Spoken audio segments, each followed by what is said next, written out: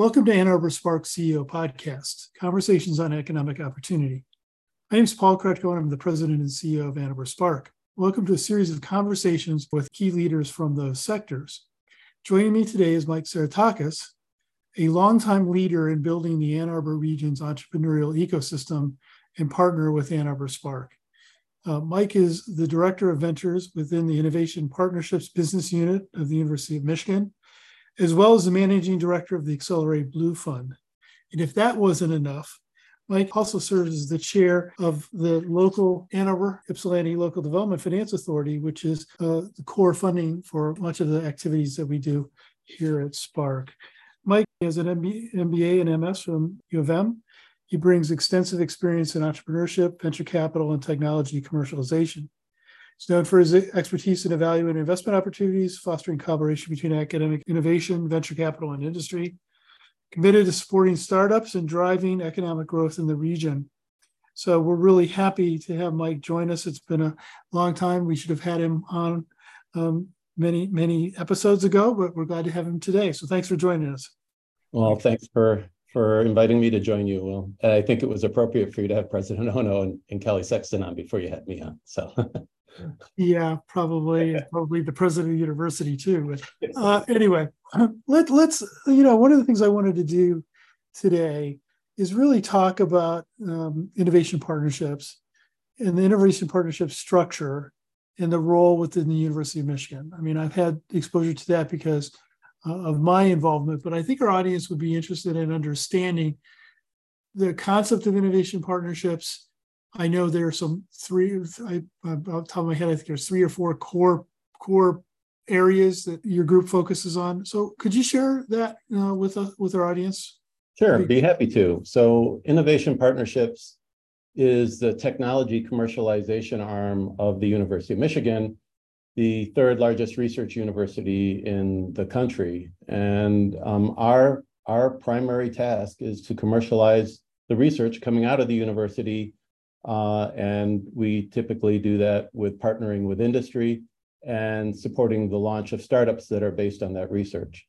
And so, like you mentioned, we have 3 arms. We have a corporate alliances group, which works with industry to partner with faculty who are doing research that they're interested in, or to help solve problems that companies are trying to solve in their marketplaces. We have a licensing group, which is the team that prosecutes the patents and negotiates the agreements with industry or with our startups. Great group of people with a lot of industry backgrounds and very broadly focused because we represent all 3 campuses and every school at the university for this activity. And then my team is the Ventures Group, and our work is to support researchers and their teams as they go down the startup path. We typically have 100 to 150 startup projects at any one time we're working with.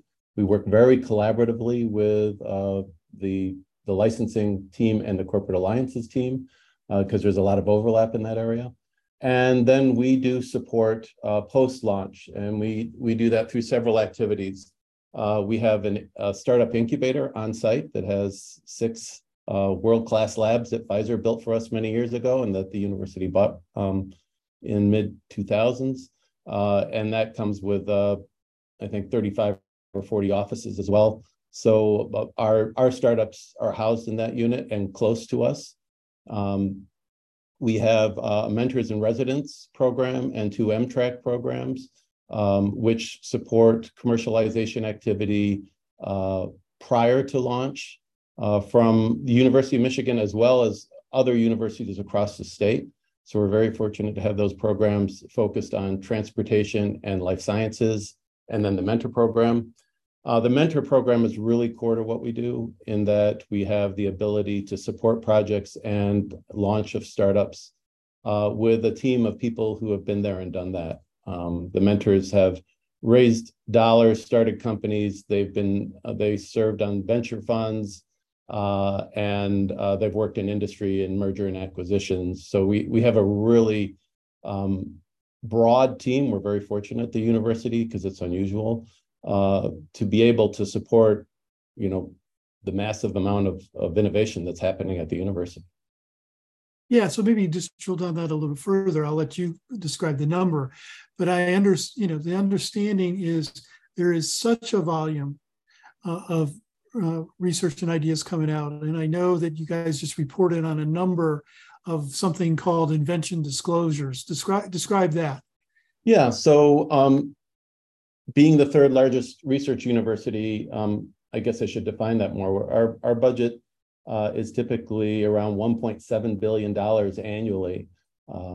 And so with that kind of volume of research dollars, we get a lot of disclosures of inventions. So this is a new idea or a new concept or an actual new invention that faculty and grad students and staff develop in their work within the academic institution.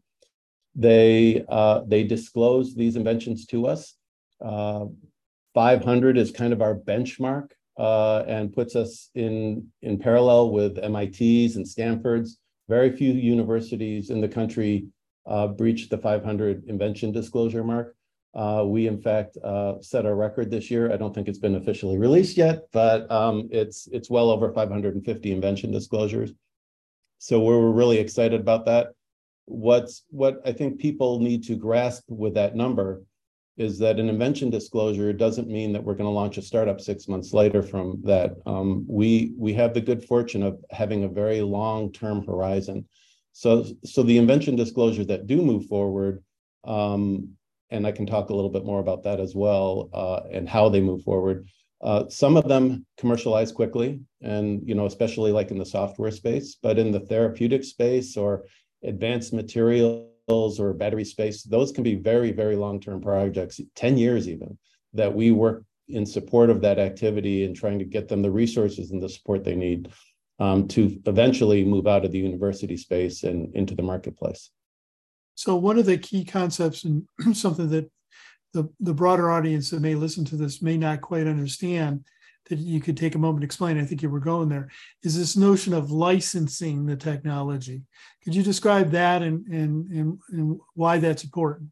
Yeah, so I think the easiest way to explain it is there was something called the Bayh-Dole Act passed in 1980, and that basically gave research universities the ability to commercialize research that was federally funded.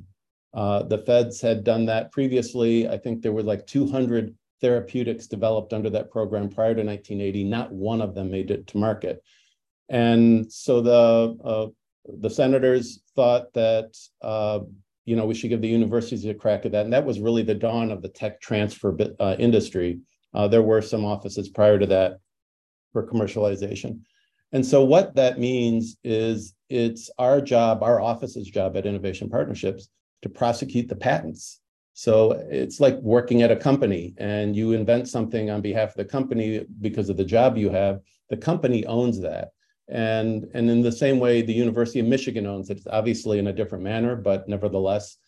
And under the law and how we operate, we license those opportunities when they're developed enough or a company's more interested in securing that, to take that research out into the marketplace and make sure that it is utilized in a practical way. So we don't like selling our inventions to get them shelved so they don't create competition in the marketplace. And so our team is very diligent in understanding the patent landscape. We spend millions of dollars every year on prosecuting patents, and then making sure that we partner with the right organizations, companies, or startups to benefit society in getting the research out, also benefiting the university. So what a license means is it's a commercialization deal. We're not selling the technology, but we are providing an opportunity for a company to utilize that research, take it to market however they deem fit. We have to understand what that path is, and the university as a result benefits as well from successful commercialization activities. So we would get funding back depending on a variety of achievements that happen. For a startup, it could be they get acquired and we have an equity stake through the license. It could be, for a therapeutic, that's licensed to a big pharmaceutical. It could be a royalty payment or some milestone payments.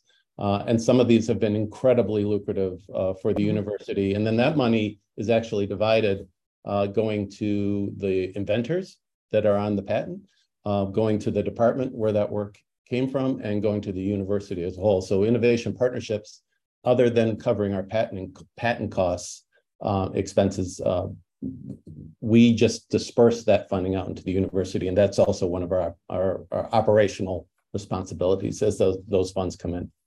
Great. That was a fantastic explanation, and I appreciate you walking us through that. So let me change gears a little bit.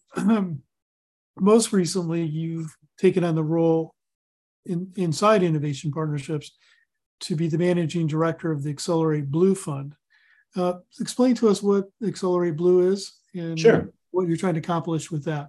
So, the Accelerate Blue Fund was approved by the Regents in October of 2019. It was a big day for our office. It's a fund managed by the ventures team. Unfortunately, I have the position of managing director of it, and it is focused on investing in making pre-seed investments in University of Michigan licensed startups. So we have a very narrow focus. We're not sector focused, but in fact, we only invest in U of M startups, most of which are in Michigan, but across the country as well.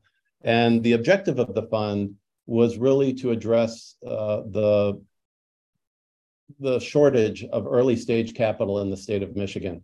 It's much better than my old MEDC days, but it's still a very challenging environment, being in the middle of the country. And so we thought if we could take on some of that risk, we would be able to bring institutional funding, traditional venture capital to the table faster for our startups. We've had the good fortune of partnering with Spark and their investment program, and Invest Detroit, Michigan Rise, the other pre-seed programs. Where we stand apart a little bit is we raised the fund through philanthropy initially. So we got approval to fundraise from the Regents in 2019, but we didn't start investment activity until we had reached $2 million of commitments from donors, which came from mostly alumni, but also corporate donors. Amazon, for example, is a donor to the fund. So we made our first investment in April of 2021 in a company called Movelis, which is having great success. So we were very fortunate to get a piece of that. And since then, we've made 12 investments. We've deployed about 2.5 million. We currently have about $15 million under management total, with investments in dollars available. And just last year, after we hit the $5 million commitment from donors, we received support from the University of Michigan as well. So that was an exciting milestone for us. Well, I know this is a space that we at Spark and the university, your team and Kelly and partners like Invest Detroit and others are really focused on, because these early dollars are pre-venture. We use this phrase pre-seed, and I don't know where we actually came up with that phraseology pre-seed, because it sounds a little odd, but it really is. Once a company gets to a point where there's a viable product, it's these early dollars that gets them to the next stage to be ready for the venture capital community to look at them. And given as you said, where we are in the middle of the country, those dollars are really precious and are something that we really need. So the university's leadership in this area and the Regents' willingness to, among all the fundraising the university does, to have you guys pursue philanthropic investment was really, really important step. So I'm going to talk. Just to be clear, since people might not understand philanthropic part of this, is that the fund is not set up traditionally. So all investment returns go back into the fund. It's evergreen. It's not set up like a traditional carry or management fee fund. So it hopefully will raise enough money so that it will just continue for generations. Yeah, and just for the audience to know, Sparks Fund is set up the same way. All of the returns that we get from the investments that we make cycle back into the fund to make future investments.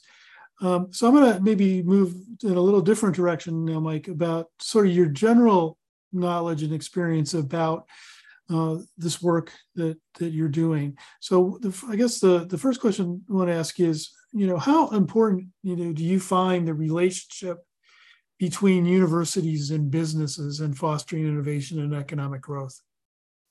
Well, clearly, given what I do, it's incredibly important. Or I guess I wouldn't be doing this. I like to point to people to the regions that are known for this, nationally and worldwide. Stanford's wrapped around Silicon Valley, or Silicon Valley's wrapped around Stanford, the Cambridge, Boston area, Austin with the University of Texas, and what you'll see as a common theme there are great research universities that are wrapped by a lot of capital and a lot of industry and a lot of commercialization activity that's taking place outside the university. And I feel pretty passionately that we have a similar opportunity here in Ann Arbor and southeastern Michigan in general. We've got obviously the University of Michigan, but we have three really, four very active commercialization research universities in the state. And U of M obviously being the largest. And I think the opportunity of people are starting to get their head wrapped around the value of research creation that's happening at the university, and the opportunities not just to have impact on the economy and jobs, but also as viable investment opportunities. And as a result, the volume of what we do in this office is dramatically increased. I'm approaching my 10-year anniversary here, which is hard to believe. But we've gone from when I started maybe 10 to 12 new startups to typically well over 20 per year, in all sectors. And many of those startups launch and stay in the Ann Arbor and Michigan areas to support that activity. And the greatest economic impact of job growth comes from startups. If you look at the statistics, I mean, big companies can make big changes and create lots of jobs. But if you look at the total number and long-term viability of job creation, it's with startups. So in that vein, given the decade that you've been working at the university and then your time at MEDC before that, and you just alluded to that a little bit, how have you seen the landscape of entrepreneurship, in our region change? And what opportunities do you see emerging in those areas? Yeah, I think the risk tolerance is improving. It's still probably more conservative than the rest of the country. And by risk tolerance, I mean that in several ways. People willing to go and take a risk and start a company and understand the challenges of that, I think is much better than it was 10, 15 years ago. I think speaking specifically to the university's ecosystem, there's a much better understanding from faculty of the opportunity and a positive outlook on commercialization of their research. And so it's much more acceptable to have a startup as a result of the work you've done. Investment risk tolerance is also conservative in the state, but has improved. I think there's a new generation of investors coming through with the exits of companies like Duo and LlamaSoft. People who are younger and took a lot of risk in taking their startups out and keeping them here. Those exits were obviously very lucrative for the ecosystem, and those founders and employees of that company have become active angel investors and even investors in venture funds, which I think is really healthy for bringing new blood into the investment and entrepreneurship community around here. So turn it on its head in that way. What in talking to entrepreneurial minded, say, faculty or others who are joining them in terms of an early stage company, what advice do you have for them in seeking funding at this particular time? You know, have a clear vision, understand your marketplace and who potentially would want your product or service. There is, so, you know, if we stick to Michigan, we are very fortunate, even though we have challenges in the state, we have a really strong network of entrepreneurial support activities. You know, Spark's a great example of that, with things like boot camp and the Emerging Technology Fund opportunities, and obviously the pre-seed, or the Spark Capital Fund, which does pre-seed investing, similar to Accelerate Blue. So tapping into those resources, making sure that you're just not doing this alone, because no startup is successful as a single entrepreneur, not have any bosses. You're going to have to partner, as is a very old saying, but it's very much true. You know, from the university perspective, a lot of our startups get involved in a federal commercialization grant program called SBIR. There's partners out there to help with those grant applications. That's non-dilutive funding. There's matching fund from the state to support that activity. Again, university startups have a statewide mentor program that's under that T3M program I mentioned earlier. There's activity to try to broaden those mentor networks for all startups. And, you guys have your EIR program. These are all tools that we push our startups to go utilize and partner with. And I anticipate, given all the success this is generating, that we're going to have more of that activity. So, we have challenges in the state, but I think we're very fortunate to have that kind of support. We get calls from all over the country. How did you get that mentor program in place? How did you get, that funding from the state? So we're lucky in that. It's interesting in my experience, because I've been here in this job now 12 years, is that we invest a lot collectively in this engagement with the early companies. In terms of the mentorship activity. And it sounds, when we use the phrase mentors, people may have something in their mind what that means, but essentially it's people that have done this kind of thing before. Exactly. And, not a broad generalization, but many times in terms of our boot camp activity, somebody might have a great idea, but they've never talked to somebody as a customer. Or when they do have talked to a customer says, well, that's an interesting idea, but if you did it this way, then I would potentially buy it from you.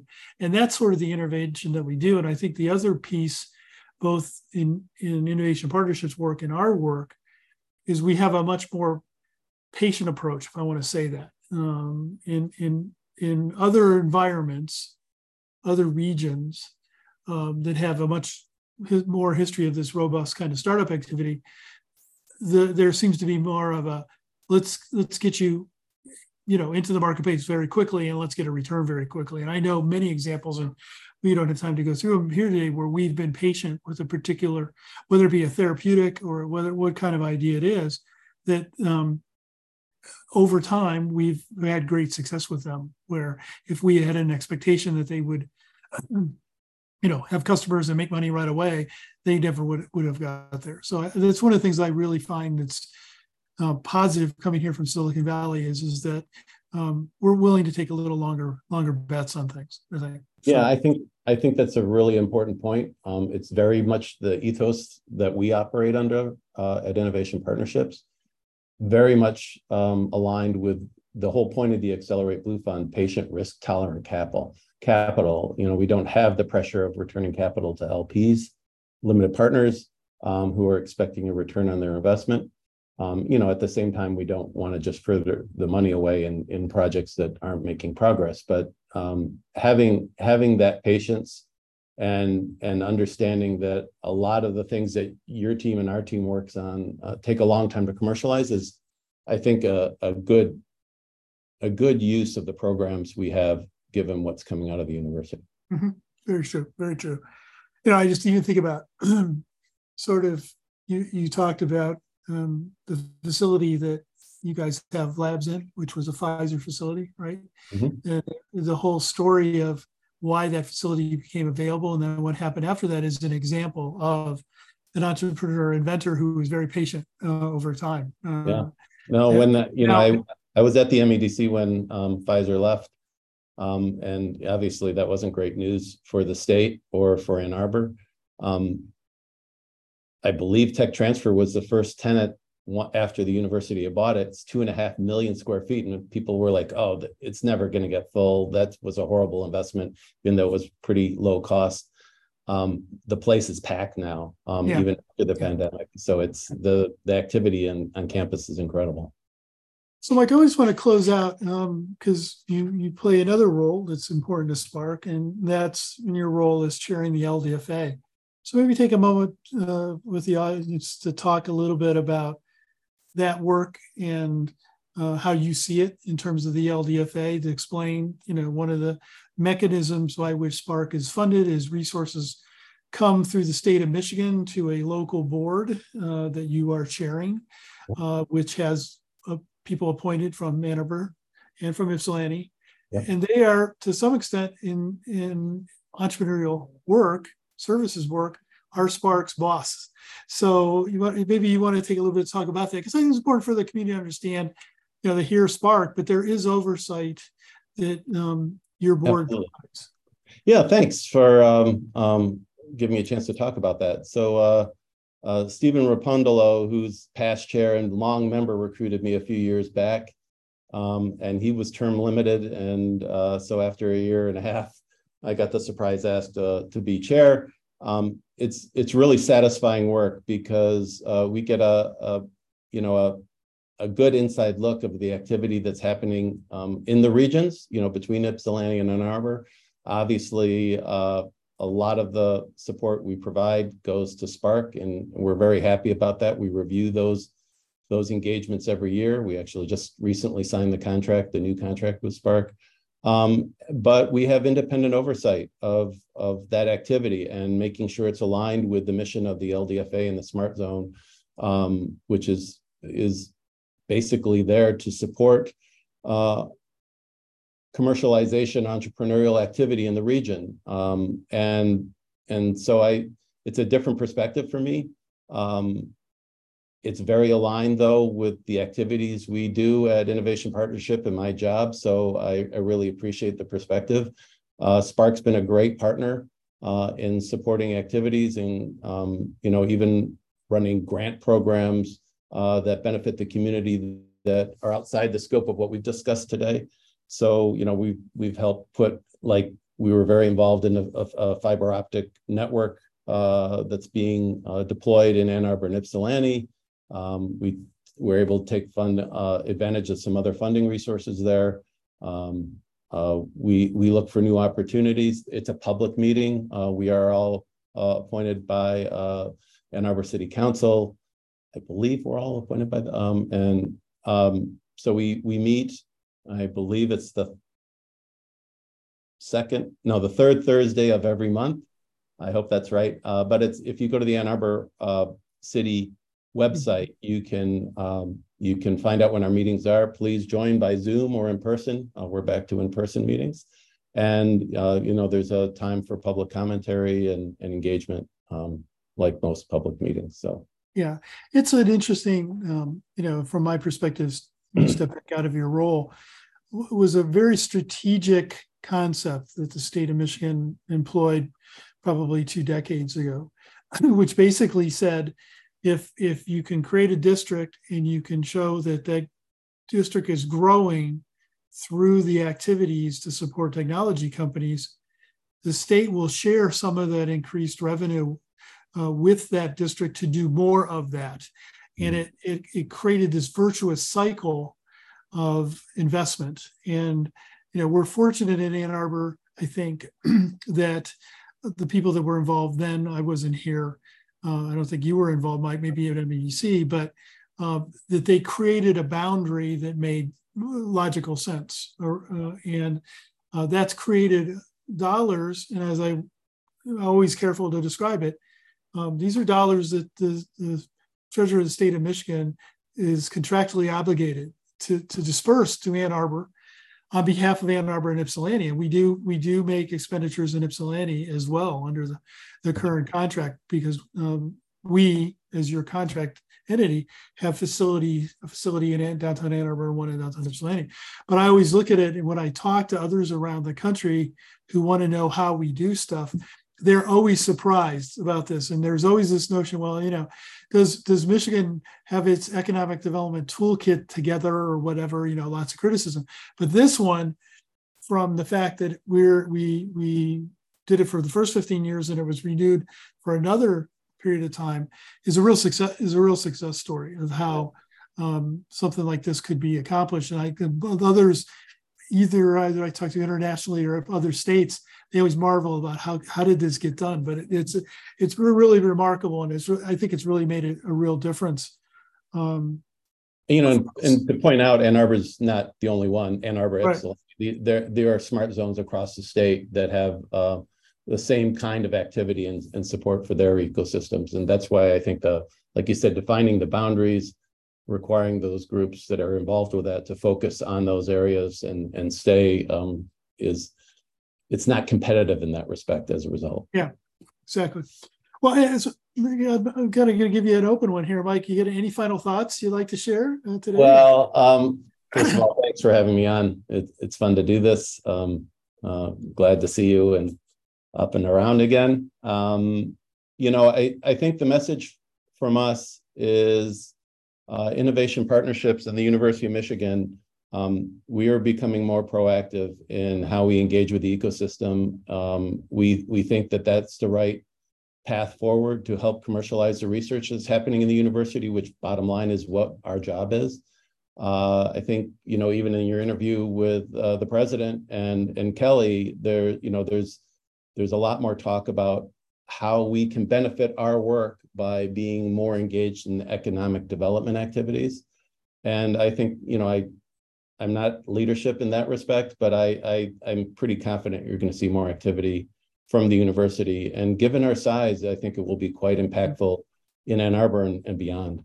Well, one of the things that I always do when we have these conversations is with the university is highlight one thing that, the audience should know or would want to know, is that one of the reasons that we exist at all is that a prior president took a leadership position and said, we need something like this in our community. So as you know, just sharing with the audience, in our leadership, the officers of our organization, senior leaders of the university are always tapped and are willing to play that kind of role. So the relationship between Ann Arbor Spark and the university is incredibly solid and important, and seems to grow with each passing year. And I know I want to share just on behalf of our staff, Mike, how much we enjoy working with you and the team at Innovation Partnerships, and are really looking forward to what's next. We know, both of us know, there's stuff out there that we're working on now that is complicated and odd. I would say odd in the sense that it's not the normal thing. Not the normal, yeah. And we're hoping that some of those things will come to fruition. But again, thanks a lot for talking with me today. Thank you. It was great. Now, I'll point out one last thing. While we've had representation on your board, you are also on our National Advisory Board, which is a really important group to help us do this kind of activity. So thank you for that. I really appreciate to have that opportunity.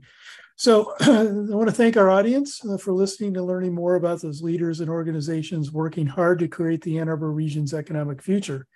These conversations are brought to you by Ann Arbor Spark. For more information about Ann Arbor Spark, you can find us on the web at annarborusa.org, and also on Facebook, Twitter, Instagram, and LinkedIn.